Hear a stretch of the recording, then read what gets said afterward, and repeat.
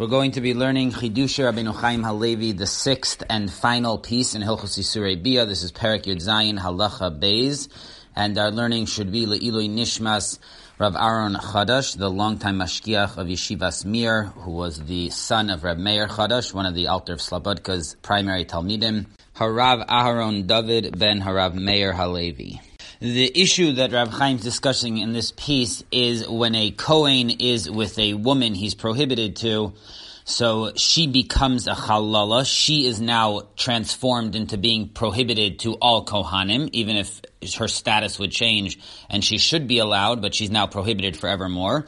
And any children that they have are also Chalalim. So Rav Chaim's trying to understand the mechanics of how this transformation of the status of the woman and the children occurs.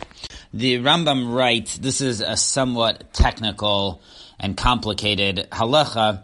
He says, Kol Kohen shenasa achas me'ashalosh nashim elu. There are three women that are prohibited to all Kohanim: a divorced woman, a zona, a promiscuous woman, and a chalala, this woman who's become usher to Kohanim. So any Kohen who marries one of these three types of women, bein gadol, bein hedyot, whether he's the Kohen gadol or a regular Kohen, ubaal loka. If he then is together with her, then he gets punished. He gets whipped.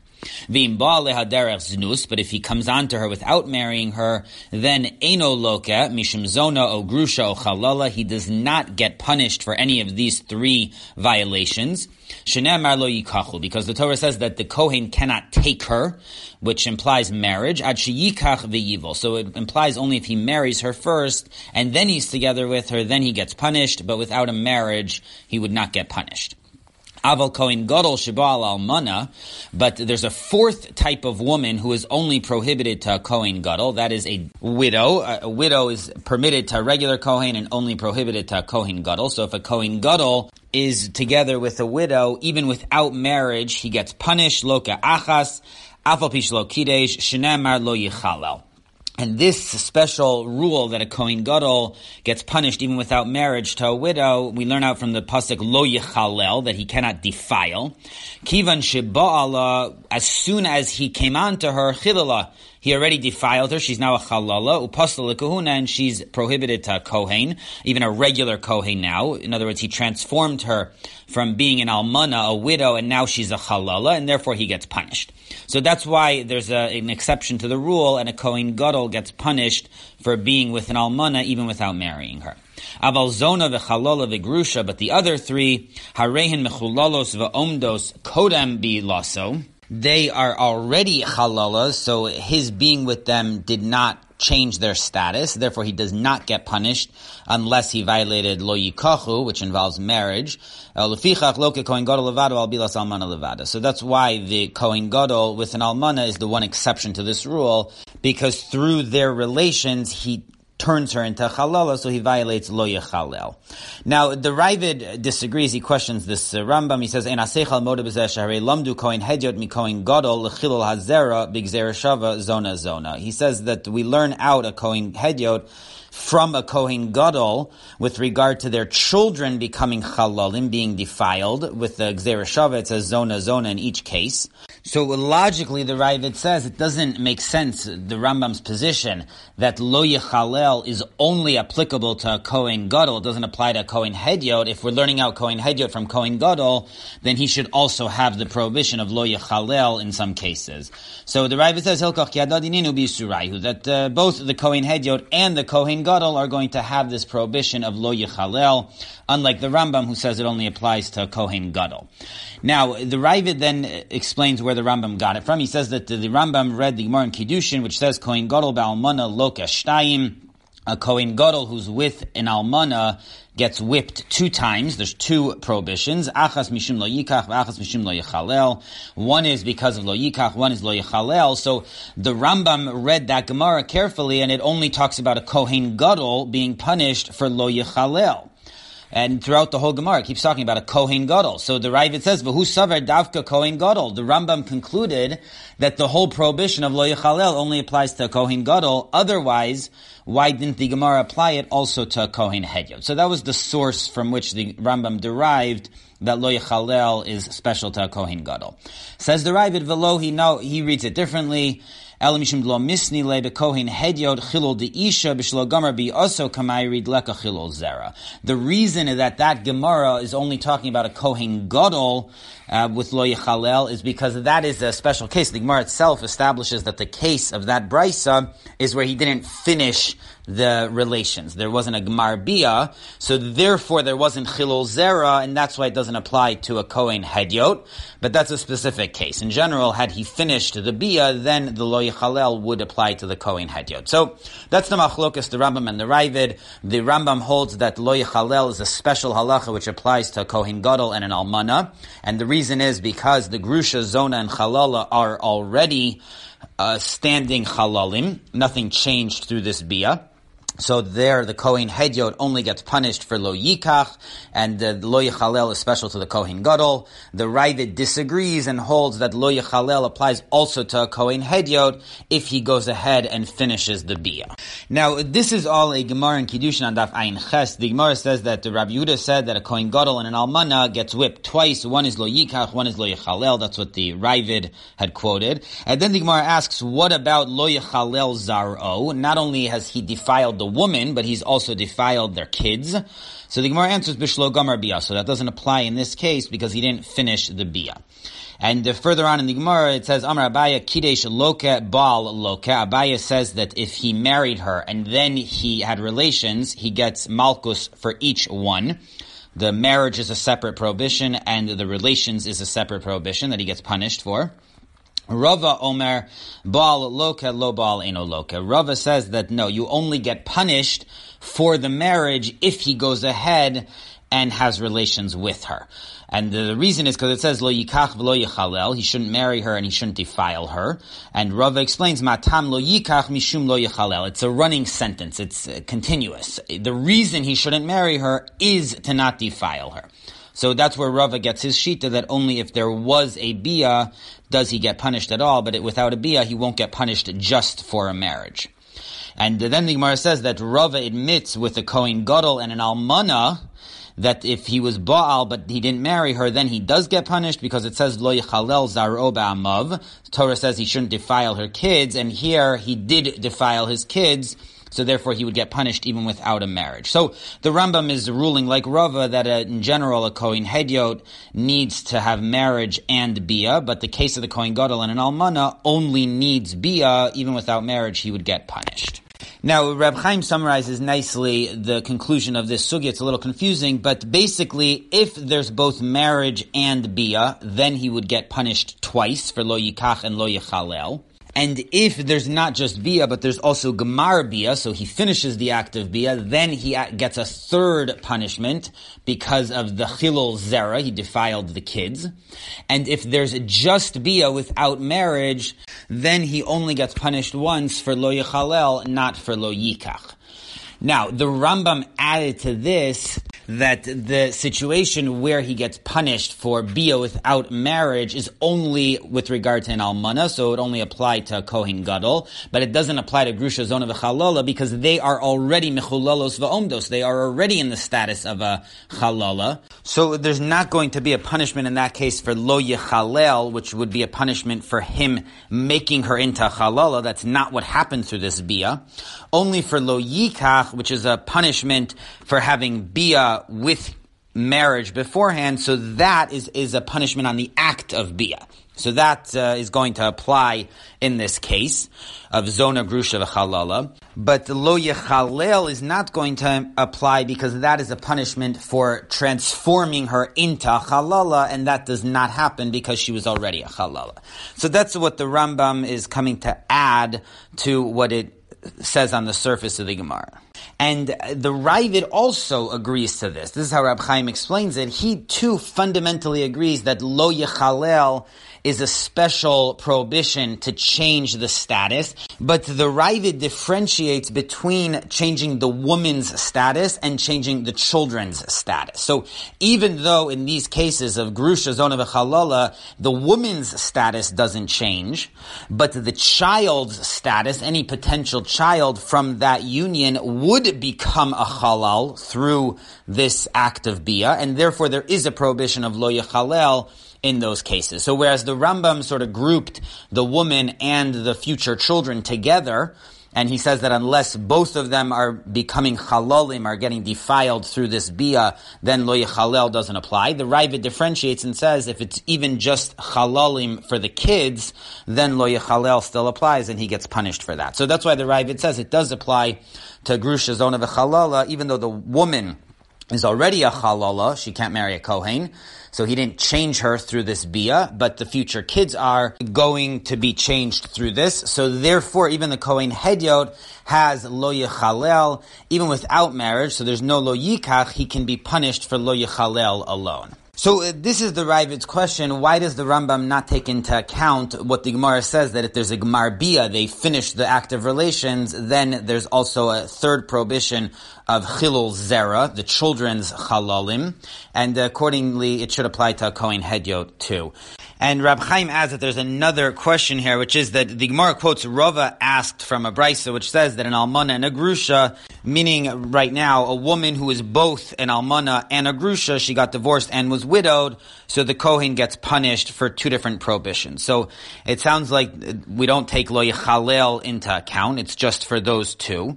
So the Gemara answers, no, it means two for each. In other words, it's two different cases. One is an almana and one is a grusha, and in both cases he gets punished twice for lo yikach and lo yechalel. So this is explicit in the Gemara that even when it comes to a grusha, there's lo yechalel.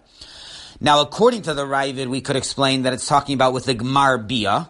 So therefore, the lo yechalel is on the kids lo yechalel. That's the Ravid's shita, that it could apply to a grusha in that case. So the Gemara would make sense. But according to the Rambam, that lo yechalel never applies to a woman who is a grusha. So how do we make sense of this explicit Gemara, which says that a grusha gets punished twice for lo yikach and lo yechalel? So those are the questions that Rab Chaim's going to deal with. So in order to make sense of this, Rab Chaim wants to understand what it means to be a chalal.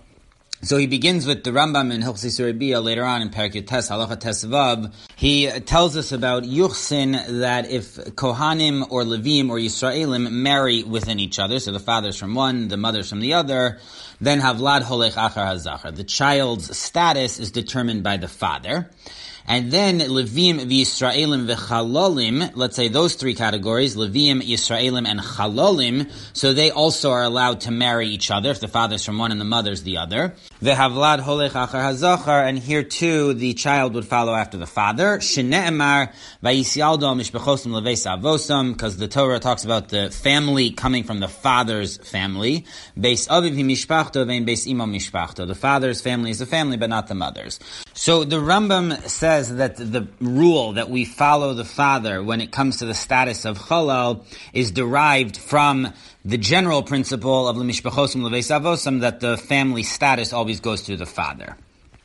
Now, this halacha that chalal always follows the father is in the Mishnah in Kiddushin on Daf Ayin Zayin. Bas chalal zachar psula min hakahuna la'olam.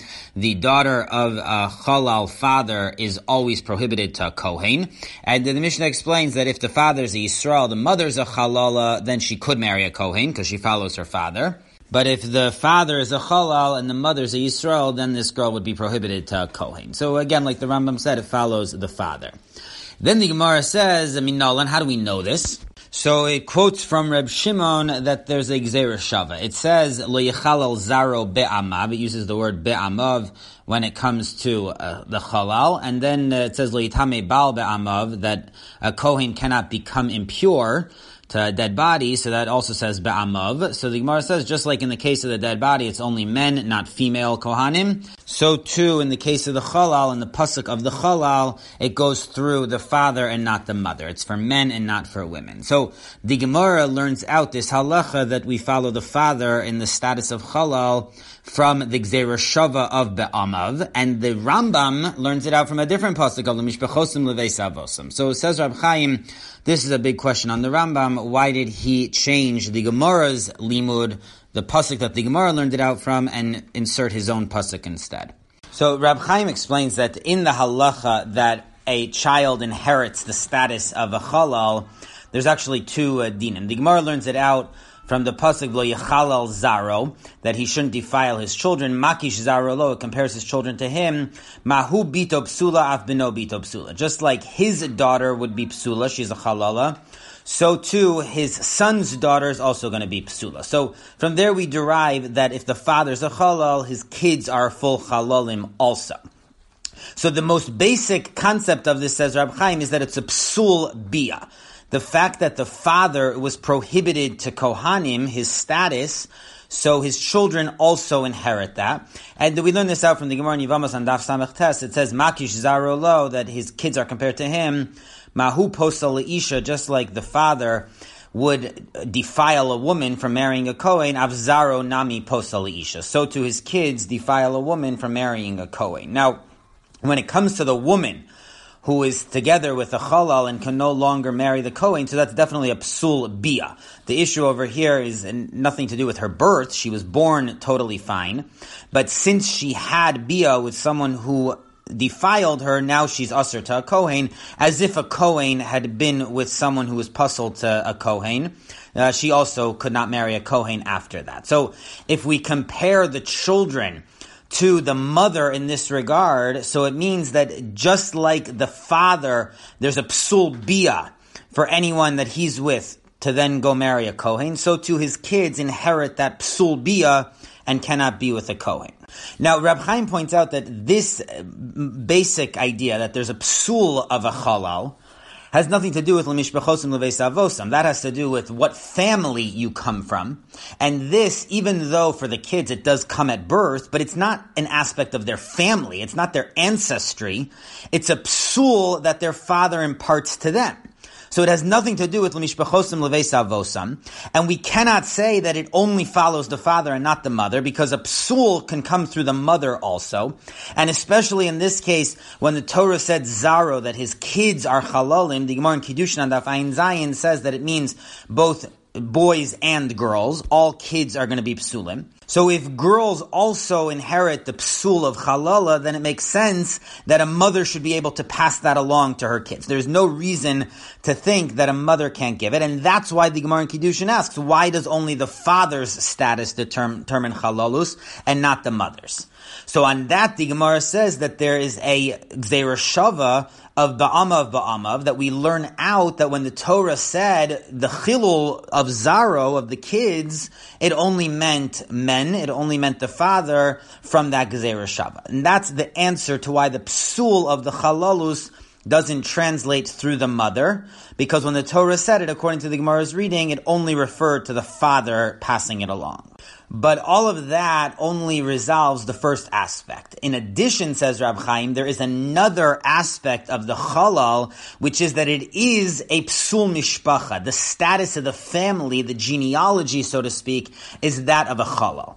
And the proof for that is because the Gemara in Kiddushin asks on the Mishnah, which says the rule that if there's Kiddushin between this man and woman, and there's no Avera, then the child follows the father. So the Gemara asks, why didn't we list a Chalal who married a Yisrael as one of those cases where there's Kiddushin and no Avera, and it follows the father? So you see that the Gemara is saying that that case is one of the illustrations of the rule that when it comes to mishpacha, the ancestry, the genealogy, we follow the father. So the Gemara is saying that a halal is also a psul in the mishpacha. It's a din in yichus in how we evaluate the genealogy of these children. Now, when it comes to this second aspect of a halal, that there's a psul mishpacha, there's a psul yichus, the reason why that only goes through the father and not through the mother is because of the general principle of l'mishpachosim leveis avosam, that when it comes to mishpacha, then we follow the father. So that's why the Rambam brings that pasuk, that general rule with regard to these halachas,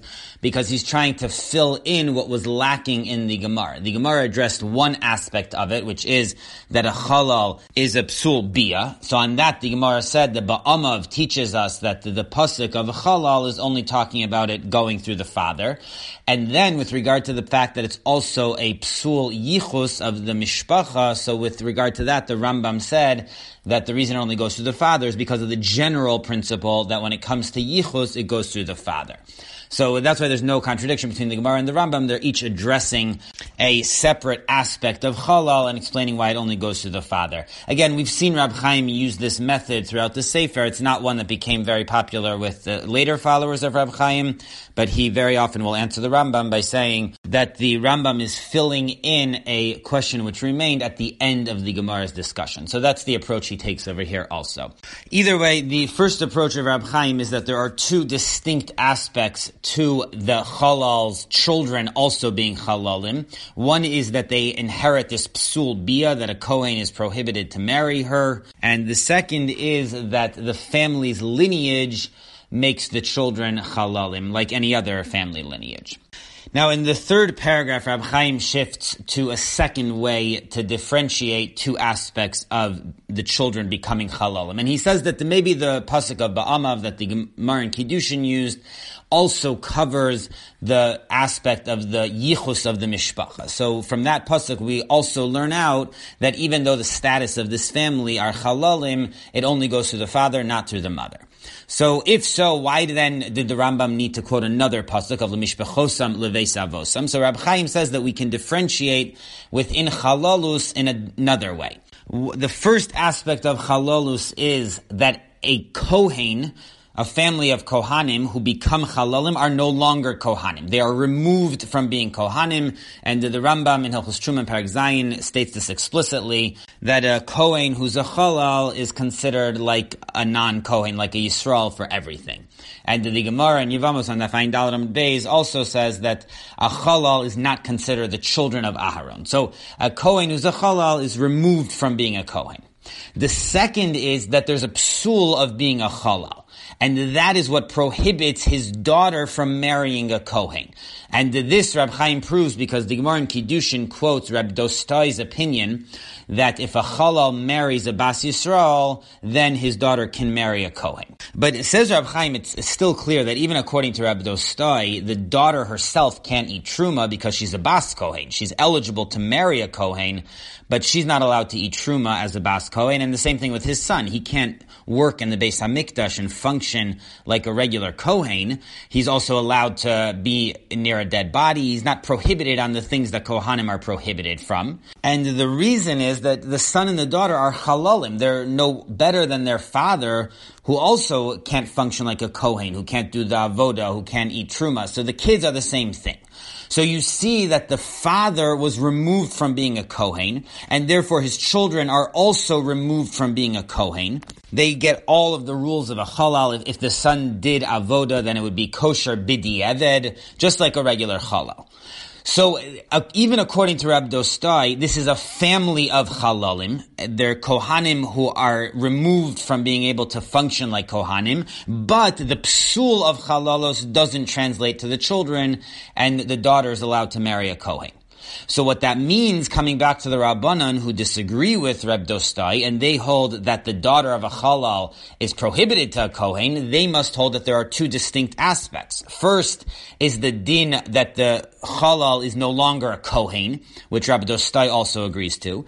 And then the Rabbanan hold that there's a second halacha, which is that there's a psul in the family that it translates into the children that they're also prohibited to a Kohen. And then Rab Chaim says that there's even a more basic proof to this distinction, because the first concept that a family of Kohanim who are Chalalim are not Kohanim, that would only apply if they are Kohanim.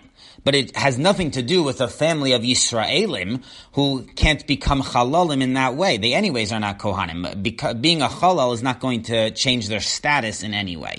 So the fact that there is a concept of Chalalus, even to someone who is never a Kohen, and that is a woman who is together with a Chalal becomes a Chalala, and now she's prohibited to a Kohen. So the very fact that a Yisraelis, who had no relationship to the family of Kohanim, could get the status of a Chalala means that there's a second concept over here, which it does not involve just being removed from being a Kohen, but it also involves a specific psul in the lineage, and that a woman, even a Yisraelis who's together with a Kohen, a Chalal, could also get that status. So this is Rab Chaim's proof for the two-part division that he has now between the idea that Chalalim are no longer Kohanim and that Chalalim have a defect, a problem in their lineage, which could apply even to a non-Kohen to begin with. So coming back to the children, if we apply this to them, there's two reasons why children of Chalalim are a Chalal.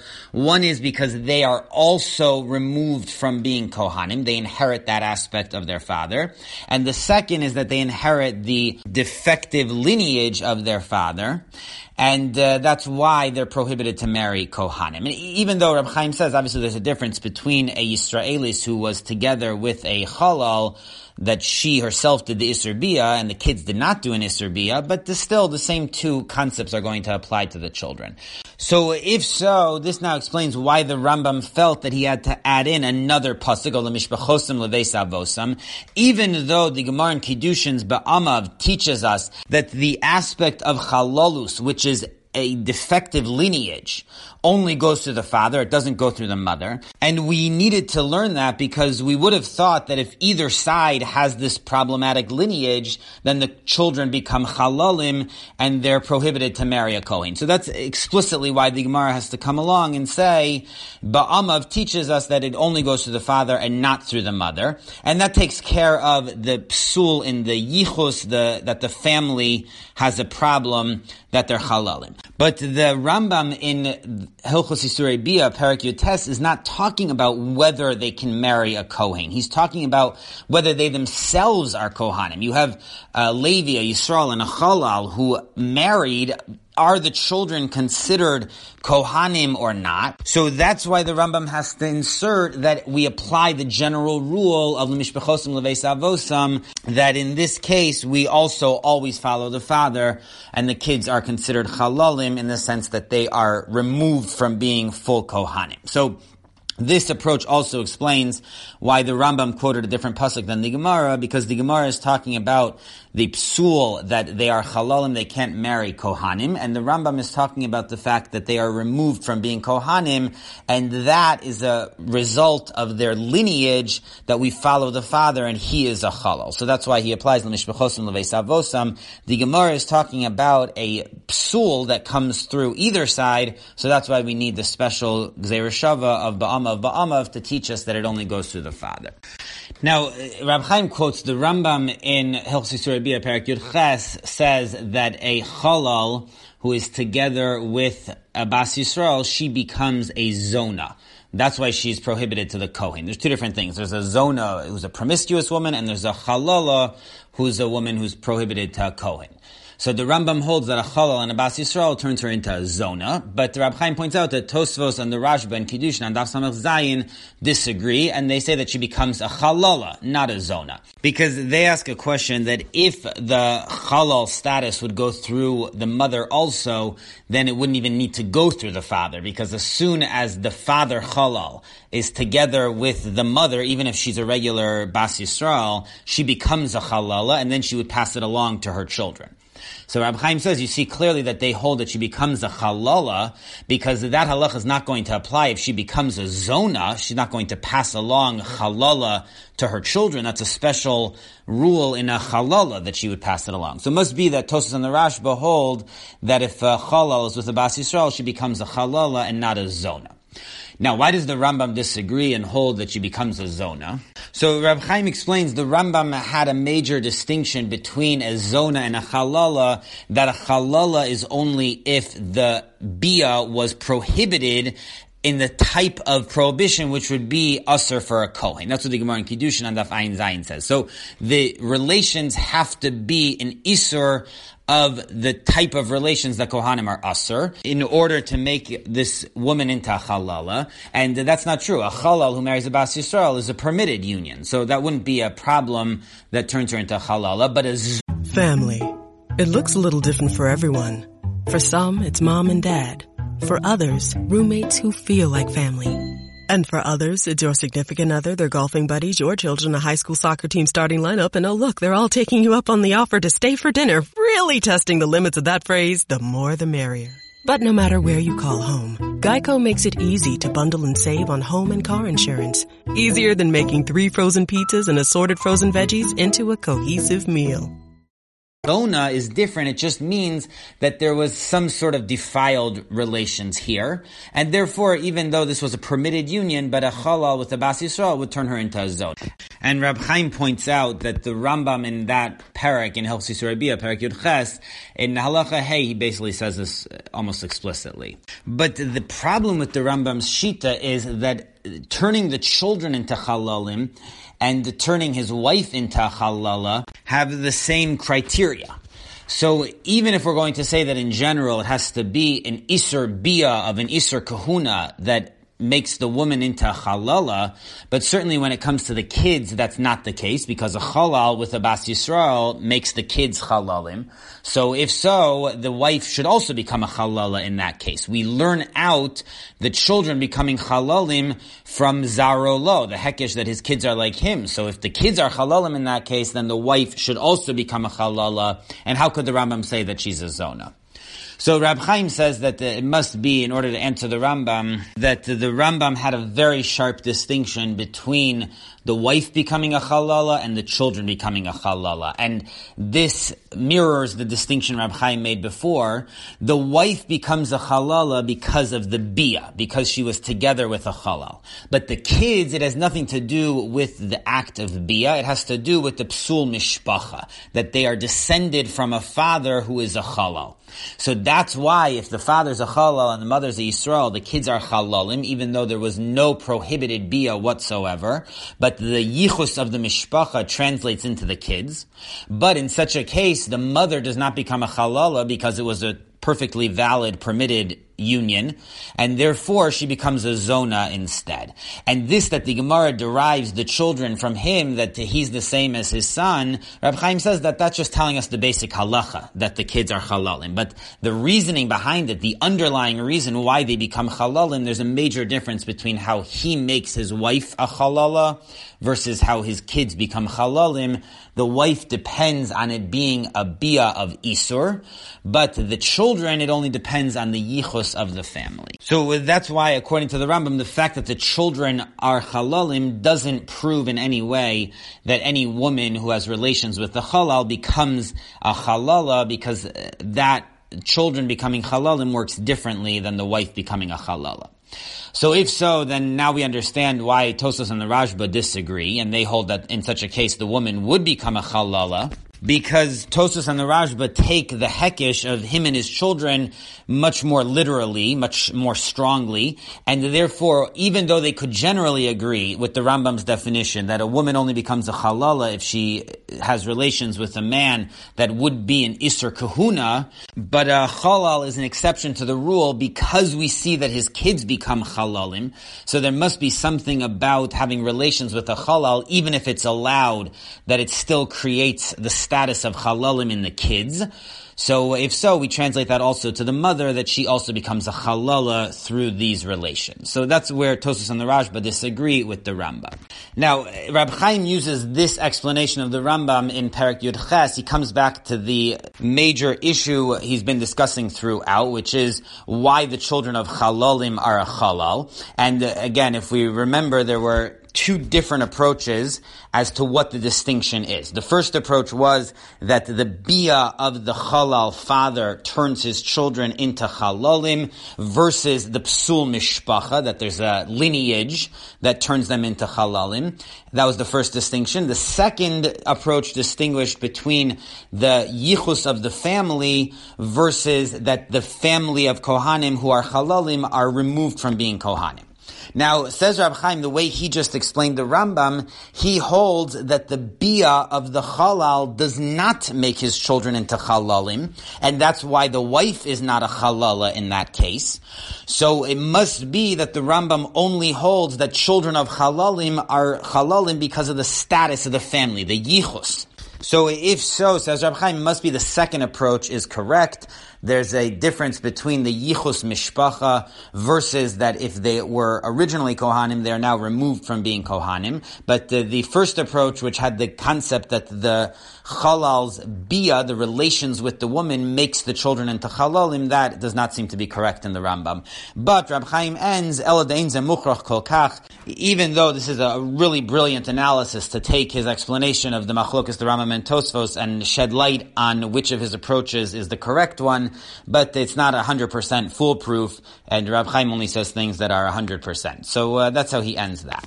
Now, either way, we have this approach that there's two different aspects of becoming a chalal, that the family is now removed from being kohanim, and that they have the status of chalalim, which will go to their children and prohibit them from marrying kohanim.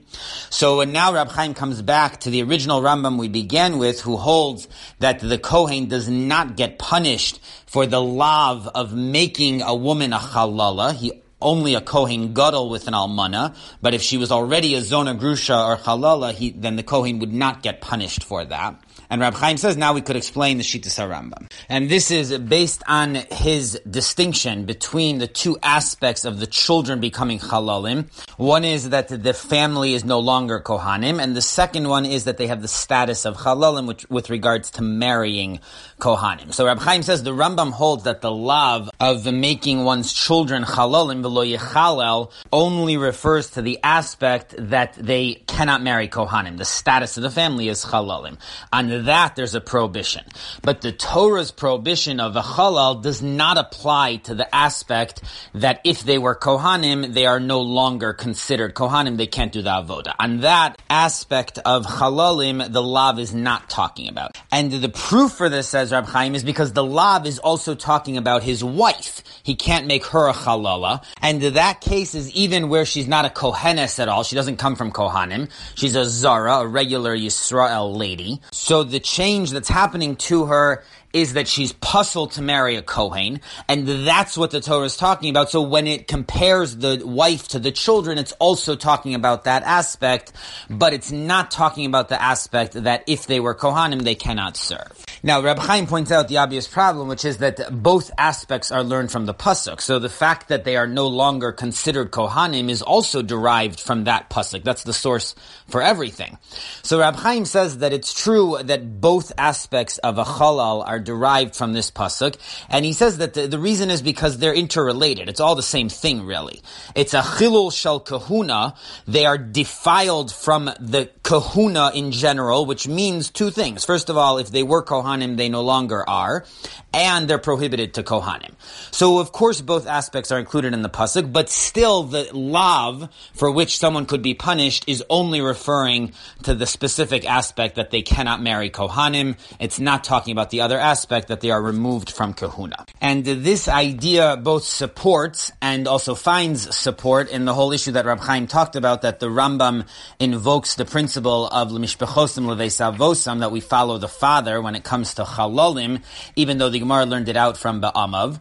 Says Rab Chaim, and this is basically what he said, but in addition to how he's reading the Rambam now, it makes even more sense that the lav is only talking about the fact that they cannot marry Kohanim. So when the Gemara says that from Ba'amav we learn out that it only goes to the father, it's referring specifically to that aspect of the Chalal.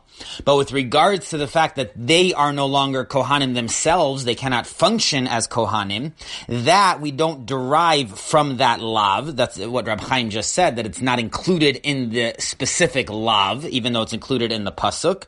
So therefore the Rambam had to invoke a different concept of l'mishpechosim leveisavosam, and as Rab Chaim explained before, that is an issue of status, so it makes sense to invoke the general principle that when it comes to yichus, we follow the father. So with this approach, all harmonizes together. It brings all the different strands Rab Chaim's talking about together. Now, given this, that the Rambam holds the lav is only referring to the Isur to marry Kohanim, says Rab Chaim, this explains why the Rambam holds that a Kohen never gets punished for the chilul zera, for making his children chalalim.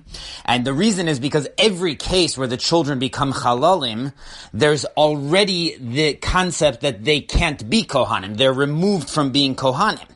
So in addition to them being removed from being a family of Kohanim, they also cannot marry Kohanim, but that just goes on top of the chalal, which is anyways there, for which the Kohen's not going to be punished. In other words, the fact that his children are no longer Kohanim is not something the Kohen father is going to be punished for, because that's not explicit in the law. So the only thing we could punish him for is the fact that they can't marry Kohanim. But this that they can't marry Kohanim just exists on top of, or almost because of, the fact that they are not a family of Kohanim anymore. They've been defiled from the kahuna. So we can't punish him because his actions didn't really contribute anything. Now, Reb Chaim points out, obviously, these two aspects of the chalal come at the same time. So if we're talking about it chronologically, neither of them precedes the other. But in theory, this that they can't marry Kohanim is related to the fact that they are no longer Kohanim. And every case where the children are now prohibited from marrying Kohanim is also a case where they have been removed from the kahuna, and we can't punish him for that aspect. So that is why the Rambam holds that we don't punish a Kohen for the chilul zera. And as we know, the Rambam holds that the chilul of the wife is derived from the chilul of the children. They're all the same thing. So if we don't punish him for the chilul of the zera, then we also don't punish him for the chilul of the wife. And that's why the Rambam says that we don't punish a regular Kohen for the lav of lo yechalel. Now, the one case where the Rambam admits that there is a change in status, something is happening, is the Kohen Gadol with the Almana, because she was not prohibited to a regular Kohen beforehand. So when she is with the Kohen Gadol, at that moment she becomes a Chalala, and separate from her children becoming Chalalim, we're able to punish the Kohen Gadol. So this explains the Shittas HaRambam why we don't punish for the lav of Chilul Zera. And the Ravid's argument against this, says Reb Chaim, is he holds that we can differentiate between the Chilul Zera and the wife. Meaning, even though when it comes to the Chilul of the wife, we say that if she's already Mechuleles and nothing is changing, then we don't punish the husband. But when it comes to the kids, we don't apply that same rule. So even though they do have this chilul that they are no longer Kohanim, but we still punish the father for the fact that he is making his children prohibited to Kohanim. So that's the machlokas, the Rambam and the Ravid, again, based on these two aspects of the chilul, that the kids are no longer Kohanim and they can't marry Kohanim. According to the Rambam, since they are already chalalim, which we don't punish for, then we're not going to punish for the additional aspect that they can't marry Kohanim. And according to the Ravid, we do punish if there's a Gemar Bia for chilul zera. Now, Reb Chaim deals with a very interesting Yerushalmi. The Mishnah in Kiddushin quotes the basic principle, which is anywhere where the parents were allowed to be married, so the child follows the status of the father.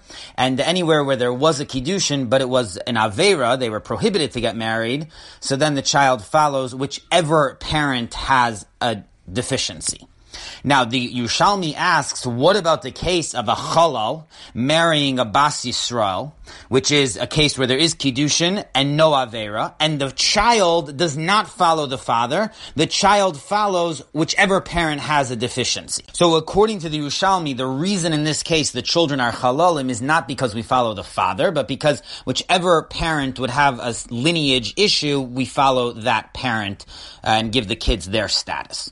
Now, Reb Chaim points out that this explicitly argues on the Bavli, which we quoted before from Kiddushin Daf Samech Zayin, which says that in a case of a Chalal who married a Bas Yisrael, the child is a Chalal because we follow the father in such a case. So the Bavli holds that it's a case of following the father, and the Yerushalmi holds that it's a case of Holech Achar HaPogum Shebishneim. We follow whoever has a problem. Now, Reb Chaim points out that there's a major problem with the Yerushalmi's position, which is that it goes up against an explicit Mishnah. In Kiddushin Daf Ayin Zayin, the Mishnah says that if the father's a Chalal, then the daughter is psula to marry a Kohen. But if the father is a Yisrael and the mother's a Chalala, then the daughter can marry a Kohen. So it says very explicitly that in a case where the mother is a Chalala, we do not follow her, which goes against the Yerushalmi that in such a case we should follow whichever parent has the problematic lineage. So in order to answer this question, Rab Chaim raises the following issue. The Rambam says that the reason Chalal follows the father is because of the general principle of L'mishpachosim L'veis Avosam, that we follow father's lineage. So there's two ways to formulate this. Either we could say that even though there's a different rule, which is that when there's a psul, one of the families has a deficiency in the lineage, then we follow both parents. But the rule of chalalim is that they are removed from the regular rule that determines psulim, and we apply the other rule of status, which is l'mishpachosim l'veis avosam. So that means that if the mother's a chalala, even though in other cases of psulim, the mother's status would transfer to the child, but this is an exception to the rule, and we only apply the father's status. That's the first approach to formulate this halacha. And the second approach, says Rab Chaim, is that really a chalal is the same as every psul. It goes through the father or the mother. But the Rambam is talking about a family of Kohanim who are now removed from being Kohanim. And the Kohen part of it only goes through the father. So if the mother's a chalala, it's not going to transfer, not because the chalala aspect doesn't transfer, but because these children are not Kohanim to begin with, so there's nothing to make them chalalim about. They're not defiled Kohanim because they're not Kohanim at all. Only if the father is a halal do they get the status of defiled Kohanim. So that's why halalim would be an exception to the regular rule of psulim, which follows either the father or the mother, because here you need to be a kohen to begin with, and that only goes through the father. So interestingly enough, according to this second formulation, a halal father passes on to his kids not just that they're halalim, but also some element of kahuna, and on that there's a status of halalim. Now, according to the second approach, says Rab Chaim, this would explain the Yerushalmi's statement that we follow the mother who's a halala, because let's say the father is a kohen or a halal, and then he marries a halala, so the kids do have that aspect of kahuna, and now they would be considered halalim not only from the father's side, but also from the mother's side. So that's exactly what the Yerushalmi is saying, that the mother does transfer the halala status also to her children. But the Mishnah, which says that if a Yisrael marries a halala, the daughter is kosher to marry a kohen, is not a stira to that. It doesn't contradict the Yerushalmi, because that's a case where the father is a Yisrael, so the kids are not kohanim at all, and like Rab Chaim said, they can't be halalim in that case. The Yerushalmi is only talking about if the father is either a kohen or a halal himself, then the mother's halala status also contributes to the children's becoming halalim. And according to this approach, now says Rab Chaim, we could even add that the Bavli and the Yerushalmi don't even disagree. They're talking about two different things. When the Bavli says that if the father's a halal, the kids are a halal, it's talking about the type of halalus which comes to the kids through the bia of the parents, the fact that these parents were together.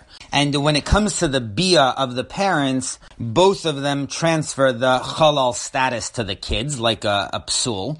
And the proof for that is because the Mishnah says that a Kohen Gadol with an almana or a grusha chalutza to a Kohen hedyot, the kids go after the deficiency of both. So in that case, the halalus comes from the mother. The father's a regular kohen, but the mother was with the father in a prohibited way. So now she created the halalus in this case, and it still transfers to the kid. So we see that when it comes to bia, it goes through both the father and the mother. And that's why the Bavli has to point out that in the case of the Yisrael and the halala, or the halal and the Sheira Yisraelis, that we only follow the father in that bia. We don't follow the mother. There would have been grounds to think, if the father is a kohen and through this the mother became a halala, that we do follow the mother's status as a halala when we transfer whatever happens through that bia. So that's why the Gemara says that when there was no aveira, so either the father's a Yisrael and the mother's a halala, or vice versa, then we only follow the father, and only if he's a halal does it transfer to the kids. But this whole thing is only focused on the case of halalim kids that got it through their parents' bia. So in such a case, we follow the father and not the mother.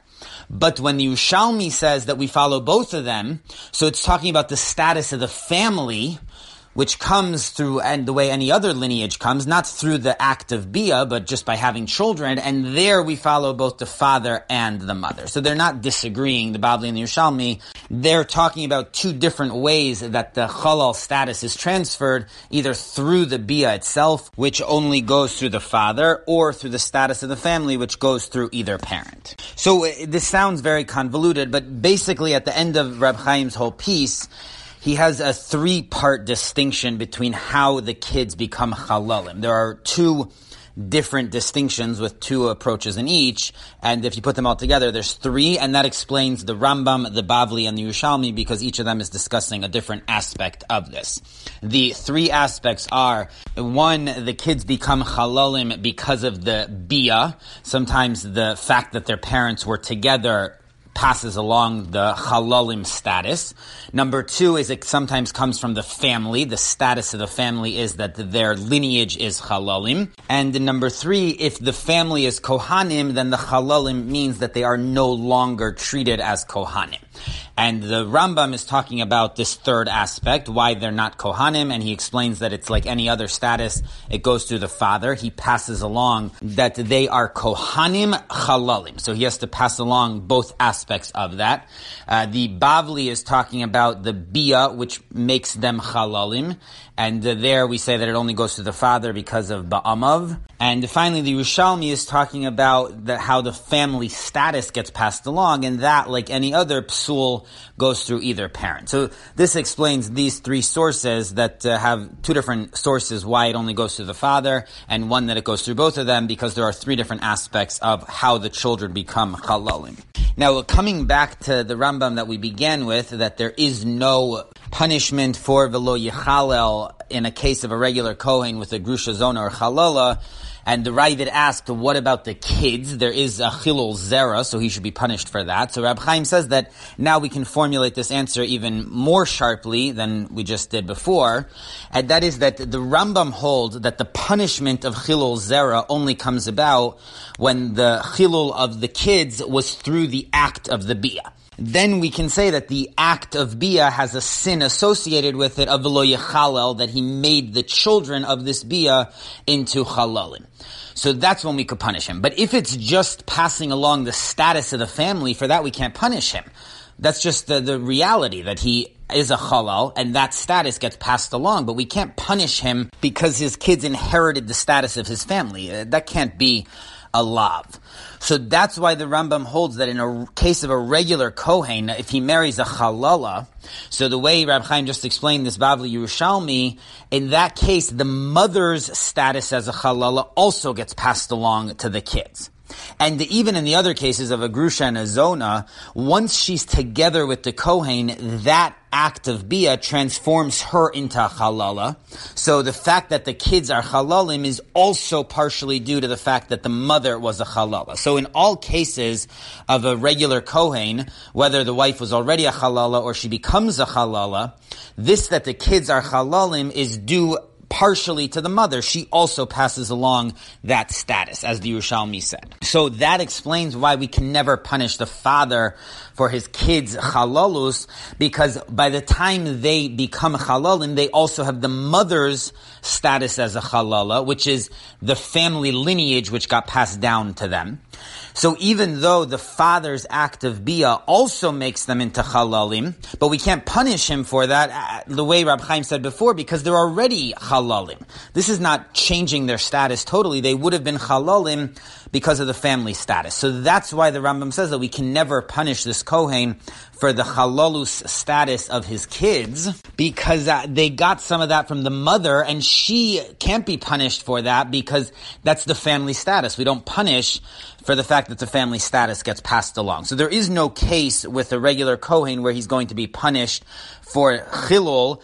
The woman that he's marrying is already prohibited to kohen, and the kids have the fact that they're descended from the mother. They have her lineage, so the father is not changing their status. Only the one exception would be a Kohen Gadol with a widow, because he is changing the wife's status, not the kids, but the wife is now becoming prohibited to a regular Kohen. So that's why that's the one case where he gets punished. So again, the Rambam applies the same criteria that we apply to the wife, that her status has to be changed, also to the kids, that if their status is not changed through what the father did, then he doesn't get punished. And that's what the Ravid disagrees with. He agrees with everything else that we've been saying, that the kids inherit from the mother part of the chilul, but the Ravid holds that even so we punish the father for what he added to the kids becoming chalalim. We don't apply the same criteria, even though when it comes to the wife, he has to transform her status, but that is not required when it comes to the kids.